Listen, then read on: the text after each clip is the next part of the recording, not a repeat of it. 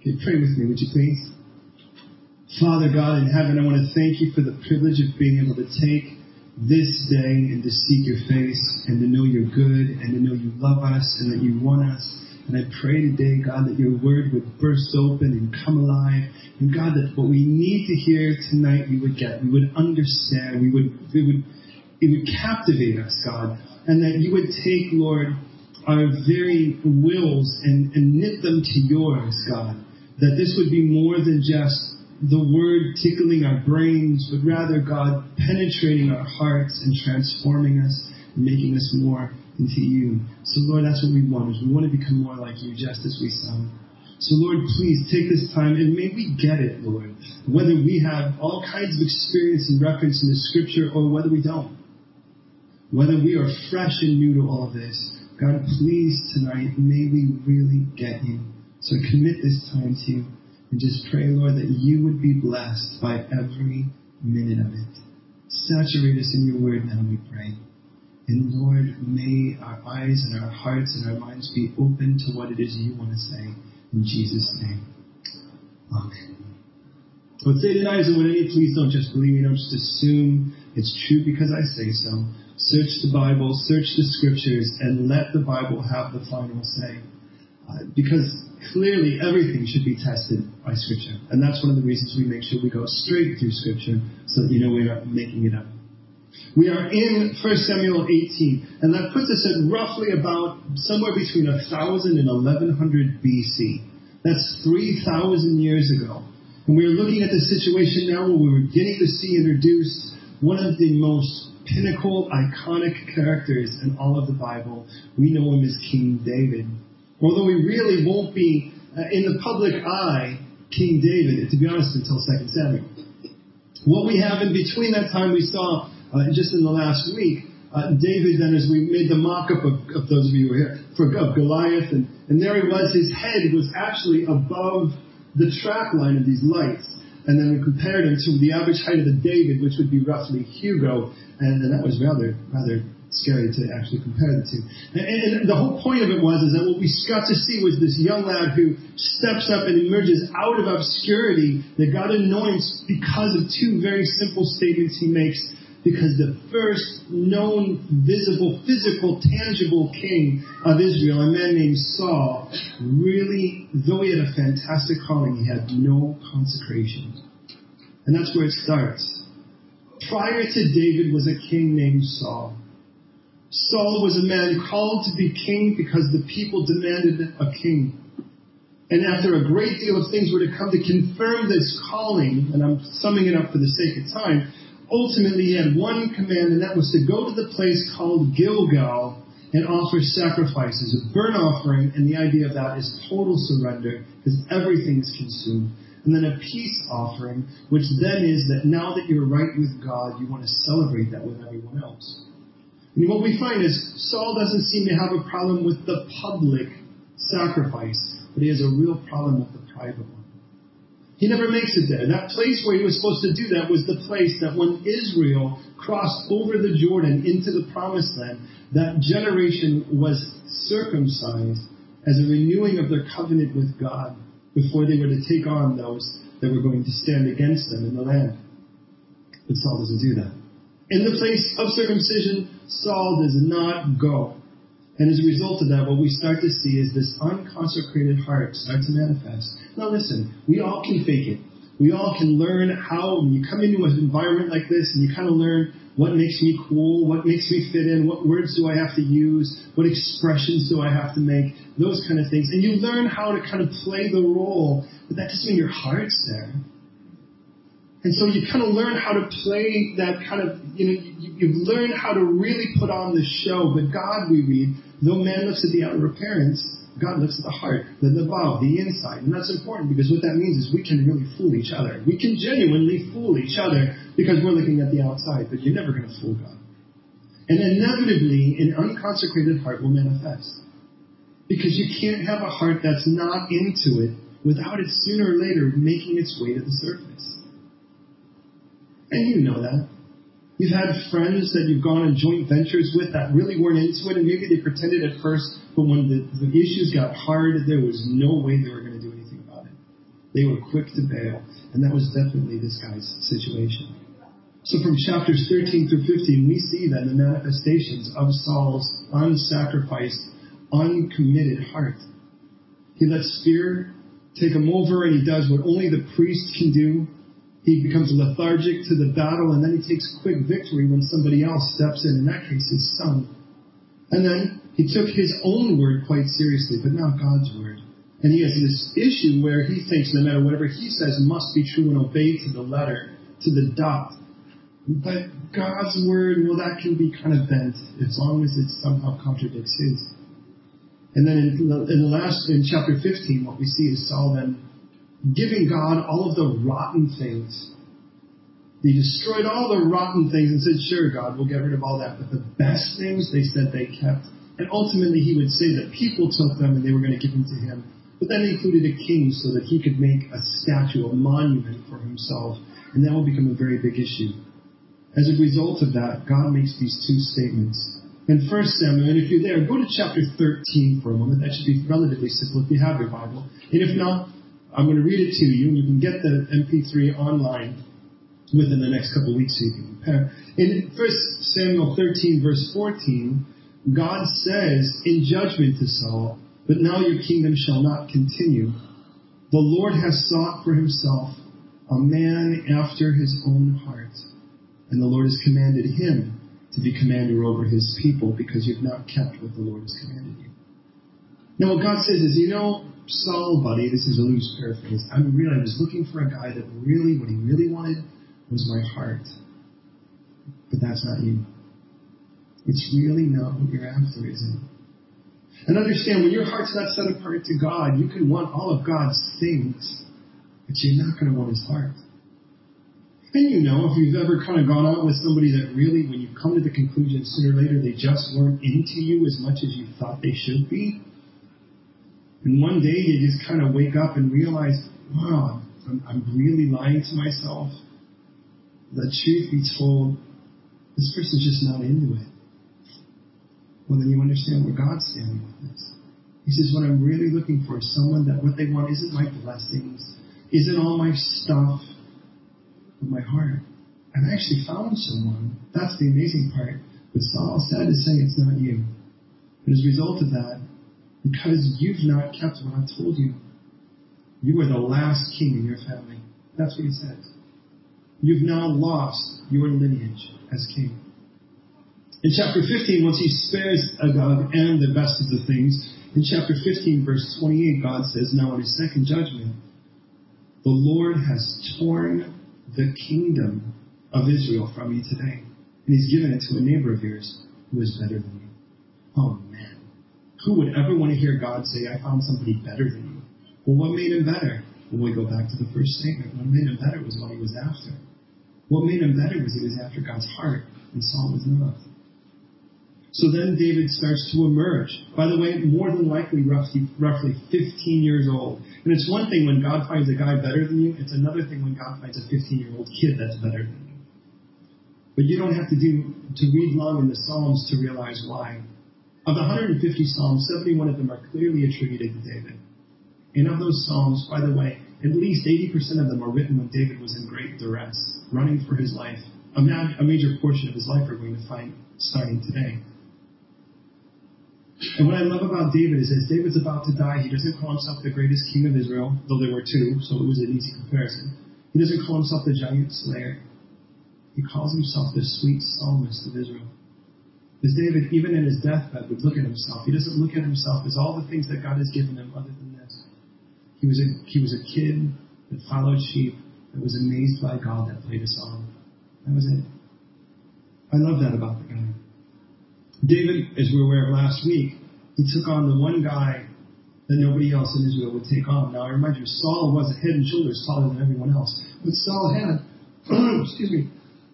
what Saul had over every Israelite was that he was taller. He was roughly, if you will, 1.5 feet or a half a meter taller than every other person, which really must have looked good until Goliath steps onto the scene and you realize even your very best things will not work in the kingdom of God, because ultimately only God can do the work that God can do. So with all of that in mind, it ended after David had slain Goliath with Saul asking, who in the world is this kid? David would answer, I'm the son of your servant Jesse the Bethlehemite. Now, as we saw an unconsecrated heart manifest in the last 5 chapters, now we start to see a consecrated heart manifest here. And I want to warn you, if your heart really belongs to the Lord, that doesn't mean everyone's going to like that. As a matter of fact, you're probably aware most people aren't. I often say, people don't seem to have a problem with you becoming a Christian until you become a real one. And then they seem to have a problem. But now we start to see what happens. And look at it with me now in chapter 18, verse 1. Now when he had finished speaking to Saul, that's David, the soul of Jonathan was knit to the soul of David. And Jonathan loved him as his own soul. Saul took him that day and would not let him go home to his father's house anymore. Then Jonathan and David made a covenant because he loved him as his own soul. And Jonathan took off the robe that was on him and gave it to David with his armor, even to the sword and his bow and his belt. Now some people, and by the way, it makes clear in the New Testament, to the pure, all things are pure. But to those who are defiled, nothing is pure. You ever have the kind of person, no matter what you see, they turn it into an innuendo? It doesn't matter what it is. I'm going to get an ice cream cone. Oh, you're going to get an ice cream cone. No, I'm just going to get an ice cream cone. What part of that is weird? And there's some people that they just live in that world. And the reason I say that is they read this relationship between David and Jonathan, and they take it and they go really radically weird places with it. But if you've ever been a person who just loves the Lord, what you find is the Lord brings people in your life that are just kindred. They just love God with you. And God has this way of bringing those people in your lives at very integral moments. But by the way, they're not recognized by some great amount of talents or some great amount of abilities or some form of social prowess. The one thing that you kind of go, you know what? That person just loves God. Now understand what a covenant is. A promise is that there's something expected of you in the future. But a covenant demands relationship. When God gets into a covenant with man, it isn't because God's simply going to do something in the future. It requires a relationship to see it through. And that's why marriage is a covenant and not just a contract. When God gets into a covenant with Israel, it's a covenant with Israel because what God really wants for every one of you, me included, is a relationship with us.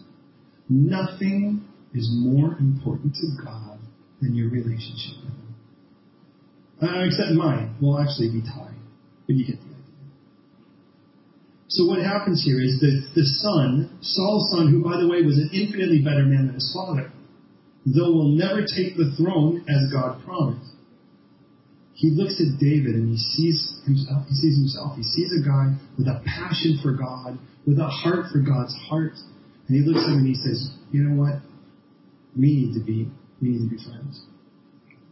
Now, maybe you're one of those kind of people, you kind of grew up in sort of the Disney umbrella and you realize best friends are a cool thing. Now, somewhere down the line you hit those awkward ages where that's when you need a best friend the most, when things start to appear like zits and your voice starts to change and things get weird and hormones change and then you're like, let's be besties, BFFs. At least what it should say is like best friends, at least through our teens, right? And the idea is we just want somebody that we can kind of link with and go through life together with and kind of go, wow. And as Christians, we link with certain people and then it's like, hey man, we've been there together. We've walked through those weird times. And in walking through those weird times, we can look back and say, look at how God carried us. But I got to tell you, it's the guys that fight beside you when your life is on the line that will be in a relationship like no other relationship you'll have on earth. If speaking with guys that serve in the military in Israel, when you talk to them about the kind of relationship they have with their other soldiers, guys that have fought that knew and often lost close friends that were next to them in their own platoon. When you see the relationship, when you face death with another individual, that relationship will be different than any other relationship you'll have on earth. And somewhere down the line in all of this, David and Jonathan now have made this pact. We are going to be friends no matter what. And I understand why, wouldn't you? Because clearly Saul's on his way out. He's actually been handed his P45 by God, but he has no interest in leaving the office. So he's got the crown that's not his now, wearing the robe that's not his, and sitting on a throne that's not rightly his to sit on. And yet in all of that, God is still being patient, and he still has the guy that's to replace him, and that's David, but he's only 15 years old at best. And Saul's son looks and he goes, look, I know my dad's he's not going to be king forever. And I know that I'm not going to be the next king. And I know that God's kind of replacing you. And we're going to see that, by the way, ultimately by 1 Samuel 24, when Jonathan says, now indeed I know that you will surely be king. And the kingdom of Israel shall be established in your hand. Jonathan says, I know this. I know you're really the guy. But can we make sure that we're still friends? Because traditionally, when a guy took over the throne from another family, he killed the rest of their family so that no one could rise up and revolt. And you could see Jonathan going, we can still be friends, right? Well, we read then in verse 5 how God starts to elevate him. So David went out wherever Saul sent him and behaved wisely. Saul sent him over the men of war, and he was accepted in the sight of the people and also in the sight of the servants.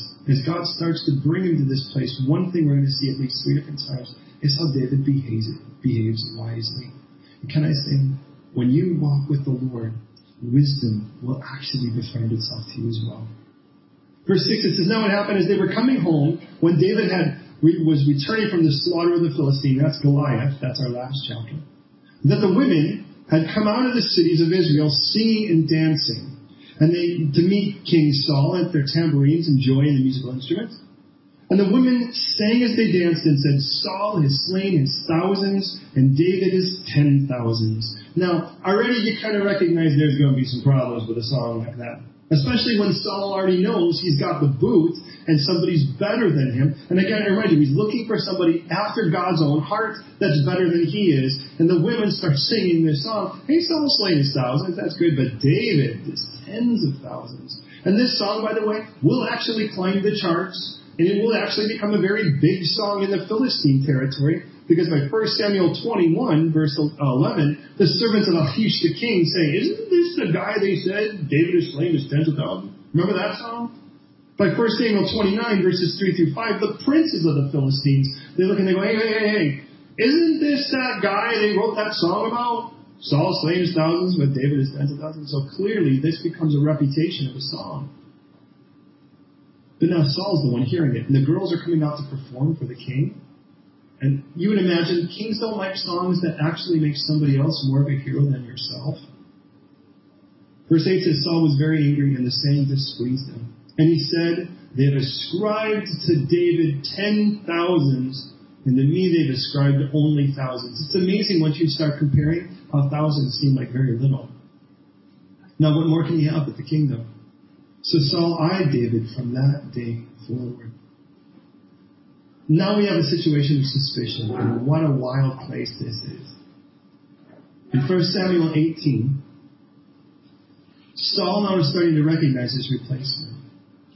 And as he's recognizing his replacement, he realizes that David now has the affection and the respect of every person now except for Saul.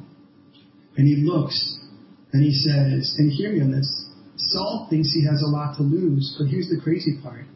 It's not his to lose in the first place. It's already been removed from him. So imagine, if you will, I'm going to use just the example here of Hugo. Let's imagine if Hugo and Deborah decide they want to buy a big screen plasma television. And they sell a few things. Hugo is very serious. You can tell because he sells a base.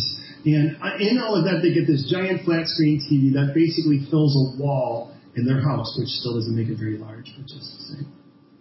And then somewhere down the line, they can no longer actually afford to make those easy payments.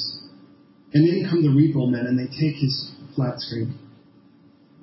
Now, he knows as the sort of recall notice is there that at any moment those guys are on their way to take that flat screen from him. He knows it's a goner.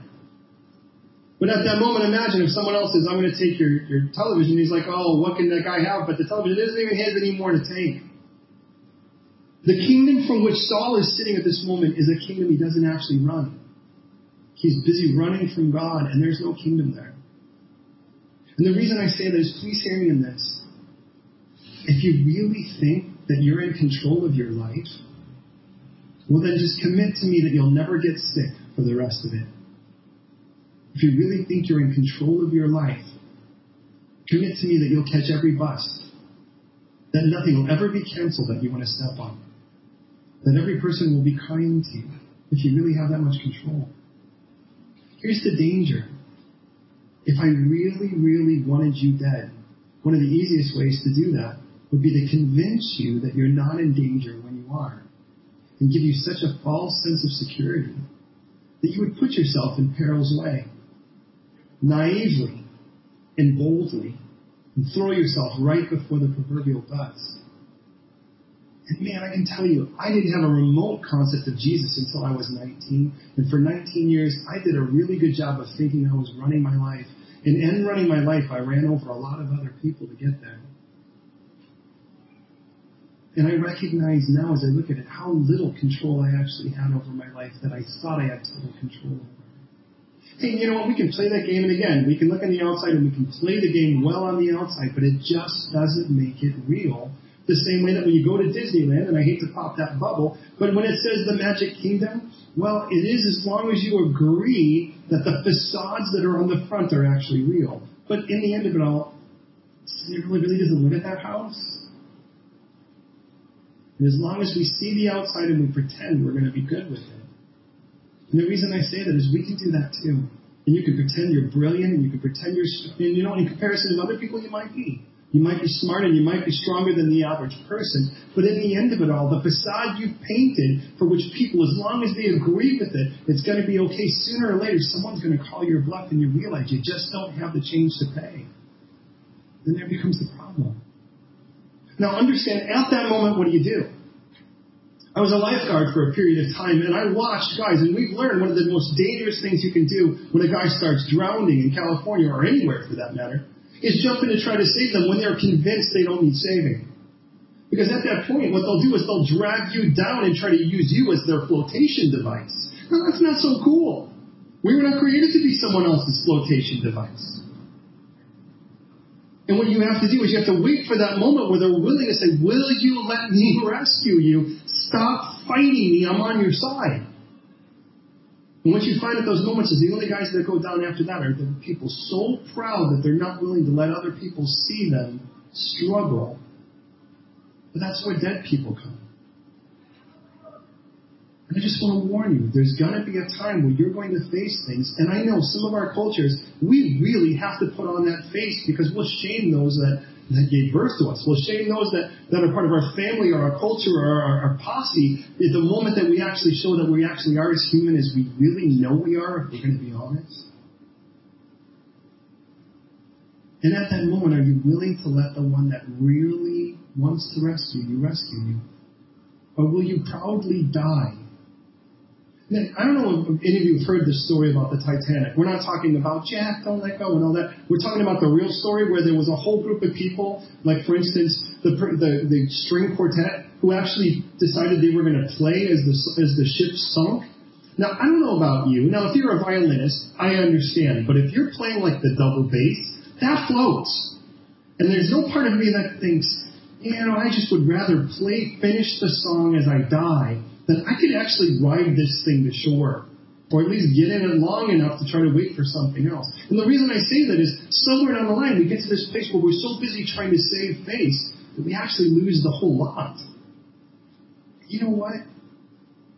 Sooner or later you're going to have to break your grip. But the sooner you do it, the less casualties there are in it. I just wish that we could be strong enough to be honest with our weakness. Saul here looks and he sees this guy that is his replacement. And he's not willing to step off the throne he thinks is his for the person who really deserves to be there. And to be honest, it's the complete tragedy. And he looks and he says, what more can this kid have? And I remember he was roughly 15. What more could he have but the kingdom? You know what's interesting? I remind you, this is between 1000 and 1100 BC, and this is exactly the same standard we're going to see 1,000 years later when Jesus walks the planet. And the idea is quite simple. There's somebody that absolutely deserves this seat, and I am not interested in giving it to him, and the only thing left to do is to kill him. You know, it's interesting. When God actually, I remind you, handed Samuel his P45, he said in 1 Samuel 15:28 that the Lord has torn the kingdom of Israel from you today. So why is he saying, what more can this guy have with the kingdom? Saul, it's not yours to give or keep. In John chapter 11, when Jesus is actually in the better parts of his years, where he's actually a little bit more popular, that's the earlier year and a half of the 3, the religious leaders see him as a great threat. Now, I don't know about you, but the idea that those that are supposed to be representing God are actually troubled by Jesus, God walking in the flesh, that doesn't reconcile well in my head. So if you think you have a problem with organized religion, and I'm not just talking about in mass, but I'm talking about the sort of hypocrisy and the sort of money-hungry or greed-hungry people filled with avarice and glutted with self-importance, well, I'd like to let you know Jesus had the same problem with them that you do. And the people, when they look and they see Jesus, and by the way, a friend to sinners and reaching out, they say this in John 48. They say, if we leave this guy alone, everyone will believe in him, and the Romans will come and take away both our place and our nation. What a strange thought. Israel actually, by the way, by 7 AD, Coponius, who took, by the way, will later be taken over by Pontius Pilate, he actually removed the right of capital punishment. They didn't have the right of self-governing from 7 AD onward. And the reason I say that is for them to take away their place in their nation, Israel was occupying a space at the Romans' courtesy. It wasn't like they had that space and they said, we're bad, don't mess with us. They were under Rome's thumb. And yet still in all of it, they're like, if we actually let this guy go on, he's going to take over everything. Now listen to this. The heart of it is this. If we really let him have what he wants, he's going to take over everything. So how do you feel? Does that threaten you? Used to threaten me. You know, I have areas of my life I didn't want God near. You know, it's sort of like, don't go near the west wing. You know, that kind of thing. In the end of it all, I started to realize that God never removes, he replaces. And he's never a God of nots, he's a God of instead-ofs. And everything that I handed him, even the weakest, nastiest things he was willing to take, and even the things that I thought were platinum, he could take and give me better. And he always has. And like, if I really let him go and have what he wants to do with my life, he's going to take this thing over completely. And to that I say, have at it. Replace every bit of this with something better. Verse 10. 1 Samuel 18, verse 10. Now it happened on the next day that a distressing spirit from God came upon Saul, and he prophesied inside the house. Now, understand something here. Trifling over whether this is a physical entity, one thing we can be sure of is this guy is miserable. And God does not want you super happy and stoked when you're running from him because you weren't created for anything but a relationship with him. Saul now, he realizes he's in bad shape and he's been hiring this musician, happens to be the David, his replacement. And David came and he played music with his hand, he was a harpist. And at that time, there was a spear in Saul's hand, and Saul cast a spear at him. He said, I will pin David to the wall. But David escaped from his presence, and then my favorite word in this, twice. Now, I don't know about you, but think that through. I mean, the guy chucks a spear at you when you get away from it. And then he's like, just kidding. Come back here and play me another song. And then he throws another spear at you. How many times do you come back? And we read why in verse 12. The strangest reason. Because Saul was afraid of David. You know, sometimes, well, and I've often found, bullies are actually the most feared people, but they're also the most afraid people. They live in a fear and they have to put other people under them to sort of squelch the very fear that they live and cower to. Saul's afraid. See, what Saul's afraid of, and hearing of this, is reality. Think it. David is a replacement, and it's staring us in the face. And it's staring staring Saul in the face too. What he realizes is the guy that's better than him is a 15-year-old kid playing a harp in front of him at a moment because the presence of the Lord is with David, and Saul is in a miserable state. Now look at again. Convince me you're awesome. Convince me you're strong. Convince me you've got it all together. And you probably could. You could rehearse it and you could give it all to me, and I could probably go, wow, your life sounds great. But you're the one who has to stare in the mirror and see you. I don't see you when I look in the mirror. And you're the one who has to put that head of yours on the pillow tonight. And then try to sort through and compartmentalize the day and the you that you played and the you that's really laying on that pillow. And somewhere in all of that, when it gets quiet enough, and if you're fearful to hear the truth at a moment like that, sounds like you're a lot like Saul. Saul does not want to admit he's just not the man. So, Saul was afraid of David, and we read, because the Lord was with him. The Lord was with David. But he had departed from Saul. And I'll tell you, there is nobody in the planet more miserable than somebody that's walked with the Lord, and then somewhere down the line decided they want to try something else. It just doesn't make sense. It's like, pardon me if you will for this very shoddy metaphor, but it's like going first and living in someplace like Sicily, where, they give you the food by a shovelful. And you're at that place where it's like, I'm sure that if I eat this meal, I'm going to be hungry again in about 3 or 4 years, and you're sweating pasta, and you're like that point where you have to buy elastic trousers. And then somewhere down the line you move to like France, and they give you 4 peas, and they spray something on the side of it to make it look like they graffitied your plate. And then you're like, yeah, here you go, and you're like, you're just not going to find the same kind of satisfaction on that plate that you did back when things were in abundance. Well, that's really where Saul is. There's only one infinite well. Therefore, verse 13, Saul removed him from his presence, and he made him captain over 1,000. Wait a minute, Saul's promoting David? We see why. And he went on and came out among the people, and David behaved wisely. Sound familiar? In all his ways, and the Lord was with him. And therefore, when Saul saw that he behaved very wisely, he was afraid of him. No, he was afraid of him because the Lord was with him. He was afraid of him because of the choices he was making. And by the way, can I say this? No matter how you portray yourself, no matter how you put it all together in front of me, or to the other person next to you, the choices you make sooner or later will either confirm you or betray you. There was a couple back in the States. He was a principal. He was a headmaster of an elementary school. His wife was a brilliant doctor, but she had gotten very ill. She had gotten a brain tumor. And as she had gotten a brain tumor, she became non-ambulatory, which is often common with that type of problem. And she was bedridden. And as she was bedridden, he said he was going out to the store, and he left and didn't come back for 3 months. In between that time, he met a girl. Actually, he had met the girl before that point, and he went to be with her. She apparently was the store he was talking about. And he was gone for 3 months. He had come back, and at that point, she owned him. It was like one of these really sick, fatal attraction kind of relationships. And ultimately, she would call him and manipulate him, and he would just be gone at the drop of a dime, just because she just kind of had that domination over him. And all of that, he'd act real kind to his wife, he'd come back, and of course, and she was in no condition to do anything but continue, allow him to serve her in any way he could. And then he would be gone again. And ultimately, she had gotten better. By God's grace, God had healed her from this tremendous... we're talking about something the size of a grapefruit growing in her head, and God had healed her completely. It was one of those situations where, like many, doctors scratch their heads, and they have a word for miracle, because they don't like to use that word. They use the word anomaly. What anomaly is, it's a miracle that we won't call a miracle, because then we have to give God credit. I get it. So ultimately, she goes, and the two of them come into my office because they need counseling, as you might imagine. And he looks at me, and he says with a straight face, I love my wife more than anything.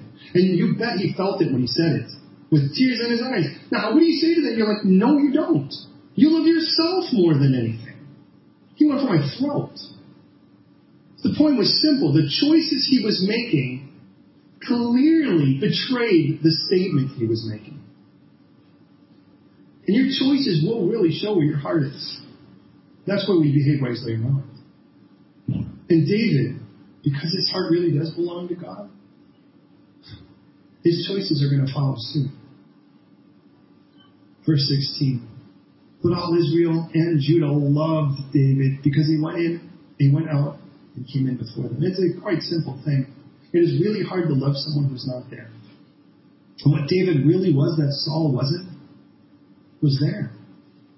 You see, what Saul had done, because Saul had this guilty consciousness, or at least living one way was in denial, he had become quite aloof to the people he was supposed to lead.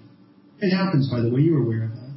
You start doing something and you realize, man, your life's a bit janky right now, and you know you need to get some things right, and the last place you want to be is with people that are actually full of joy, because it really does shatter the facade of the plan. And that's kind of where Saul is. But David, on the other hand, he has nothing to hide. Not at least at this point in his life. And David's the one that kind of mercy. He's like, Saul's like, go and fight those people. He goes and fights. He's still in submission to the guy he's supposed to replace. Because he knows he's giving God room to do it his way. He's not like, well, God, if I'm supposed to be king and this guy isn't, should I kill him? We don't read any of that. David actually has enough faith in God to give God the space that is necessary to get it done. So, David behaves wisely. He walks among the people. He doesn't walk over them. He walks among them. That's one thing we learned about Jesus. Jesus didn't pastor over people. He shepherded among his sheep. But if you've ever watched a shepherd in the Middle East, they don't stand on a tower and command their sheep to move places. They walk with them. They know them by name. Fluffy and Jumpy and whatever names. Sean. Verse 17. When you want to talk about a guy that actually is going to make decisions where his heart belongs to God, I usually ask, where are you at with the girls? David clearly has not done it with the glory, and David clearly hasn't done it with the gold. And now what about the girls? Verse 17, Saul said to David, here's my older daughter Merab. Merab, by the way, means increase or gets more. And I will give her to you as a wife. And only be valiant for me and fight the Lord's battles. For Saul thought, let not my hand be against them, but let the hand of the Philistines be against them. So David said to Saul, look at his response, who am I? And what is my life or my father's life in Israel that I should be son-in-law to the king? And I understand David has an opportunity to really grab the limelight, but he doesn't. This is part of the wisdom that David is eschewing. And yet, oddly enough, though it appears as if Saul is honoring him, what he's really doing is setting him up, isn't he? But you know, the scripture says there is no curse that will light upon you properly without a purpose. If you stand with God, and I tell you, we've had situation after situation where people have come and tried to curse us. Well, that's always a little bit fun. Sometimes they're quite colorful. Sometimes it's more covert. Matter of fact, the guy that's actually running our sound, one of our chief soundmen back in the States, first came in, slid this sort of cryptic note underneath our door, and it was a curse. We didn't know what it was. It just kind of looked like something from, I don't know, like a Book of Secrets, or we thought maybe there was treasure hidden by the Masons somewhere. But ultimately, you know, it took 4 or 5 years later, and the guy came in, and because we'd been out on the streets, and this guy was in need, and we kind of reached out to him, and sooner or later he surrendered to Christ. And then sooner he's like, hey, by the way, did you ever get this weird note in the middle of your third service? I'm like, oh yeah. He's like, yeah, that was me. I was trying to curse you. I'm like, how did that work out for you? No, I'm at your church. Now he's running sound. His name's Keanu. What an amazing, cool story. There was a gal who had just accepted, and please understand when I say this, this isn't a sale. It isn't like, hey, by the way, what you really need to do is bite into this. Look, I will explain the idea of accepting Christ, because it is a gift that you can accept, and I don't work on commission, because the issue is, I'm just another person that's been adopted by the King of Kings. But understand there was a gal, and she had given her life to Christ, and she called me. She was brand new in Jesus, and she called me, and she's like, I think my next door neighbor broke into my house, and I looked under my doormat, and there was a pair of my underwear with pepper in them. I think it's a curse. Is it dangerous? And I said, if you put them on, they probably might be. But other than that, you're going to be okay now. I have 2 daughters. One looks like her mother. Praise God. The other, adopted from China. Doesn't look like me at all. Actually, sometimes acts more like me, and that's concerning too. Laughing the loudest is my older daughter. But I am in love with both of them. And neither one of them, well, I should say it this way, they both are my favorite. And even though one is through adoption and one is biological, they're both just as much my daughter as the other. Nothing about that is different. And I look at them and I love them the same. I care for them the same. And the reason I say that is that in a situation like what we're looking at here, this is a big deal. God's infinite love for you, His responsibility, the moment you say yes, He adopts you and makes you His own. And a dad takes care of his children, or really, right dad. He provides for his kids. He protects his kids. He shows great pleasure in them. And He challenges them to live a life worthy of the gospel. And if my children live in constant fear because they think somehow I keep putting them in places of great danger, what kind of dad am I? And then I tell you that there's a God out there that wants to adopt you, and He's tired of you walking around as a spiritual orphan. And what He really wants is to cover you in love, and He wants to lavish you with just great things to make your life amazing. It's like your life was black and white, like the Wizard of Oz, and now you've opened it and everything's that Technicolor. That's what God really wants for your life. And yet, we could say, nah, I kind of like this because I feel I have more control over this black and white world. And it's like, you have no idea what you're missing. Saul in this situation here, David looks and he goes, man,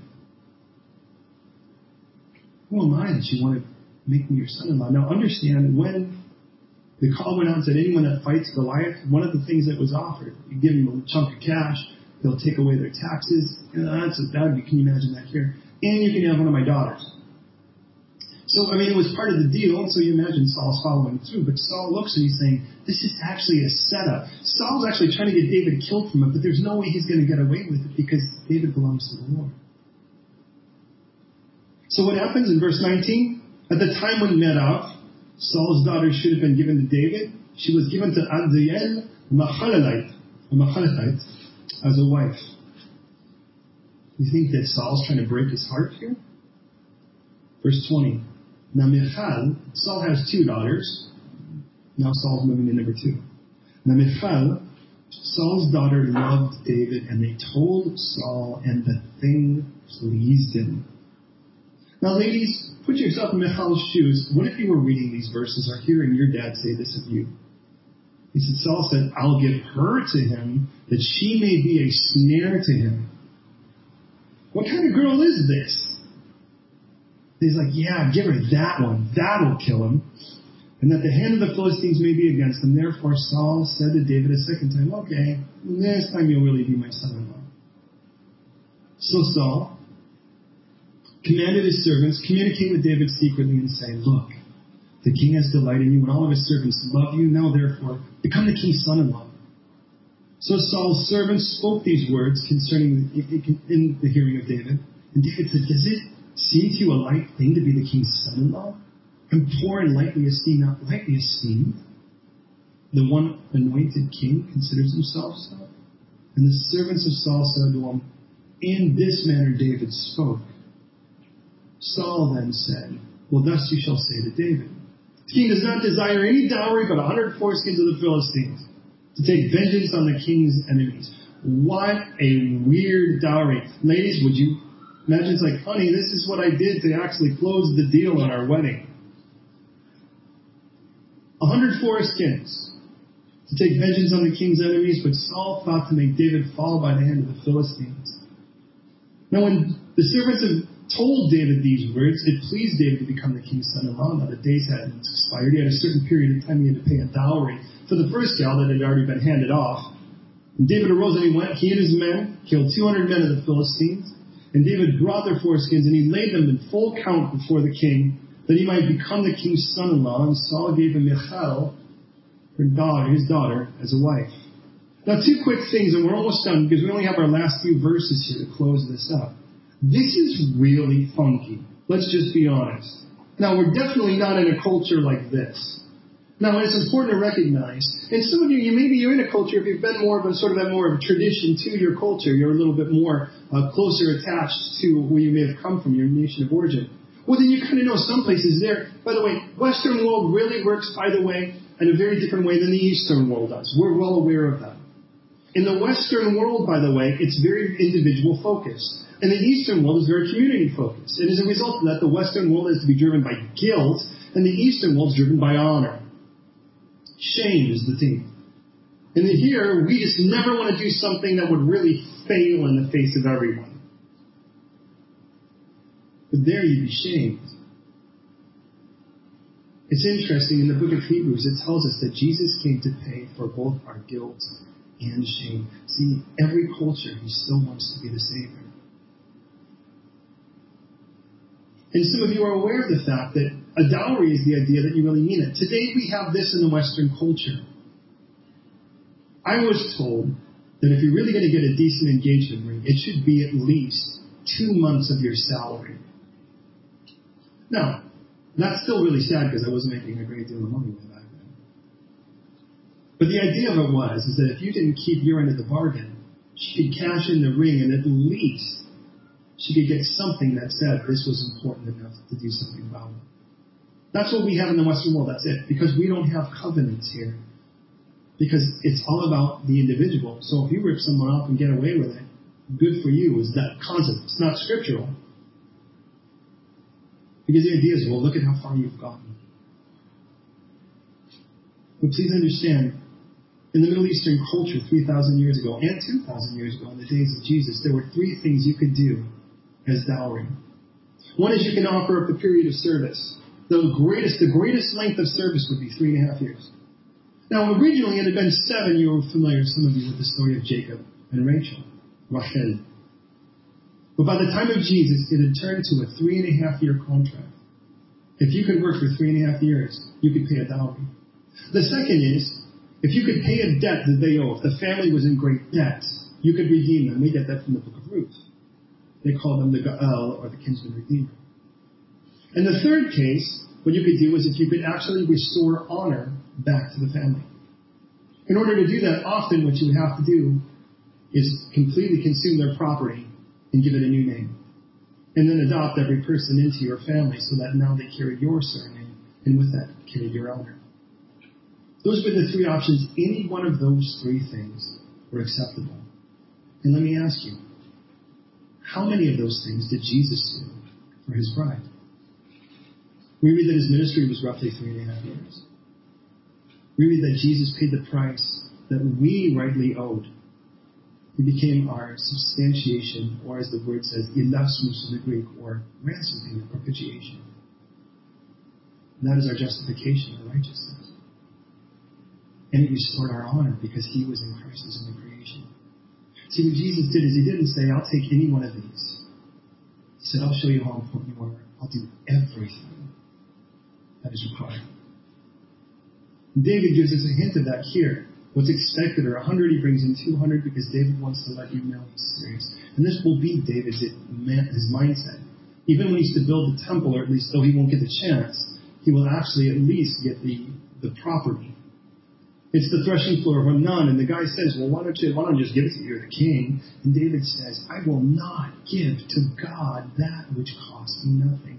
Now look, if you have a problem with what you've seen as Christianity, and what you've seen is a lot of people giving God nothing and calling it tremendous sacrifice, I want you to recognize God thinks that's nonsense too. And we can make ourselves martyrs over a paper cut. But David was not that kind of guy. He did it with all of his heart. And ladies, if you're single, might I suggest, take a man like this, who is going after God with everything. Not just cool to have made it into the get out of hell free club card. So when he says Saul saw and knew that the Lord was with David. And then Michal, by the way, who is like Saul's daughter, loved him. Saul then was still more afraid. Everything David is doing is right. And because everything that David is doing is right, it is making this worse for Saul. And I want to challenge you today. If you don't know the Lord Jesus, it's his job to convince you, not mine. But I invite you to stick around and sniff around. But when you start seeing things that are right, you're going to have to reconcile them. And it may make you fearful. It may make you very fearful because you realize, wow, if this God's really real, I need to deal with him. It tells us Saul was more afraid of David, and you became David's enemy continually. When you were refusing to actually let God love you, all you're left with at that point is declaring war against him. But I want to warn you, God is the undefeated heavyweight champion of the universe, and you are no threat to him. Then the princes of the Philistines went out to war, and so it was, whenever they went out, that David behaved more wisely than all the servants of Saul, so that his name became highly esteemed. And this is how we ended. We ended with this. David becomes public enemy number one to the Philistines, and he becomes public friend number one to Israel. And he also becomes, a public declaration of love from God himself. And could you imagine if God were to say tonight, I'm just looking for somebody who wants my heart. They may not be perfect in their actions. They may have their faults and their warts and their humanities about them. Of course they are. And what they really want, though, is me. Now look at it. What you think God wants is your stuff. Who do you think gave it to you? That's silly. In the end of it all, God made really clear in the 5th book of Scripture what he really wanted when he said this, "Hear, O Israel, I'm completely one. The Lord God is one." He says, "Can I just have your love? Your heart, your mind, your soul, if I could just have your love, none of this would be of an argument." Like, what? Could you imagine? Some guy's chasing after you, or a gentleman, some gal really wants to let you know they really are interested in you. And you're like, well, what do they want? My time? How insulting would that be? And I can tell you this, when a guy is serious when he actually he takes out the one thing he wouldn't dare take out otherwise, his wallet, and he actually takes her out to dinner somewhere and does something, and he spends some time and he starts planning. And the moment that her name becomes a common phrase in his mouth and everything gets tied to it, you kind of know the guy's a bit smitten, right? And it's like, hey, I just saw somebody get run over a train. Oh, that reminds me. And somehow they can always tie it back to this girl. And you kind of go, okay, clearly something's going on. And I watch somebody infected with that kind of love. And I want you to realize that's where God is with you. It tells us that his thoughts for you outnumber the sand on the shore. Now, I used to live by the shore. There's a lot of those little grains around. And they're completely beyond counting. It tells us that he takes delight in you and rejoices over you with singing. Is that the God you know? Because that's the God of Scripture. So as we go to prayer now, I just want to ask you something. As we go now and take this to prayer, where are you really at with this God? Now, here's the cool thing. I won't lie to you. We're going to be honest. If you're going to hand God your life, you're going to hand God your life. God is not here then to be enlisted as your bellboy. He's not here so that you can just ring the bell and say, as long as I say in Jesus' name, the Bentley's on its way. Well, that doesn't make him Lord. And you're trying to actually drag the lifeguard farther out to shore, away from shore. And what he wants to do is rescue you and then replace every bit of that empty life with a vibrant one. Where are you at with that, God? You want to find him? I was going to say good luck, but I don't believe in that. But if you want to, I know this. Sooner or later, you've got to agree. So as we go to prayer, just want to ask God to speak to us. He confirmed the things that have been spoken to. Would you pray with me? God, I recognize that there are so many more people who would want to say yes to you if all they really got out of it was you giving them things. It's kind of like being adopted by Santa. And if what they really could do is get a hotline to you and you give them stuff, and I recognize they could say, he just needs to accept me for who I am. But to do that, we are not accepting you for who you are. You deserve to be Lord. So tonight as we pray, I just pray, Lord, that the very things that you've spoken tonight, you would confirm in our heart. And you would show us the reality that you really, really mean this. And that you really want our love. That we would be people after your heart. And in that, God, you would do something amazing.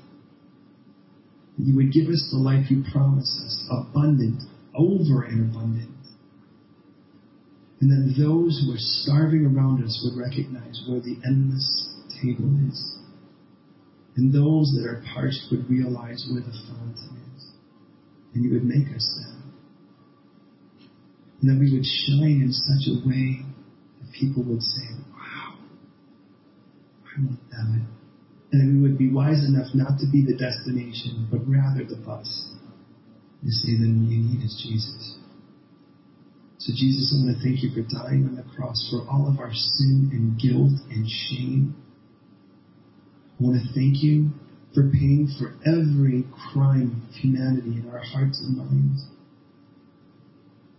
And when you took them to the cross, they were paid in full. And just like Scripture promised, on the third day after being buried, you rose again. And as you came from that cave, you showed us there's a whole new life to receive. And that whole new life to receive is one that is beyond border and wilder than our wildest imagination, no greater adventure. And I just pray tonight, by the power of your Spirit, tonight when we lay our heads on our pillows, you would confirm this so deeply that we'd realize fighting you is not only foolish, it's fatal. And that what we're fighting is your love. And tonight that we would say, yes, Jesus, if this is for real, that I want you. So I just give you permission to do what I know you want to do. Assume the righteous throne of my life and make it beautiful. Jesus, in your name.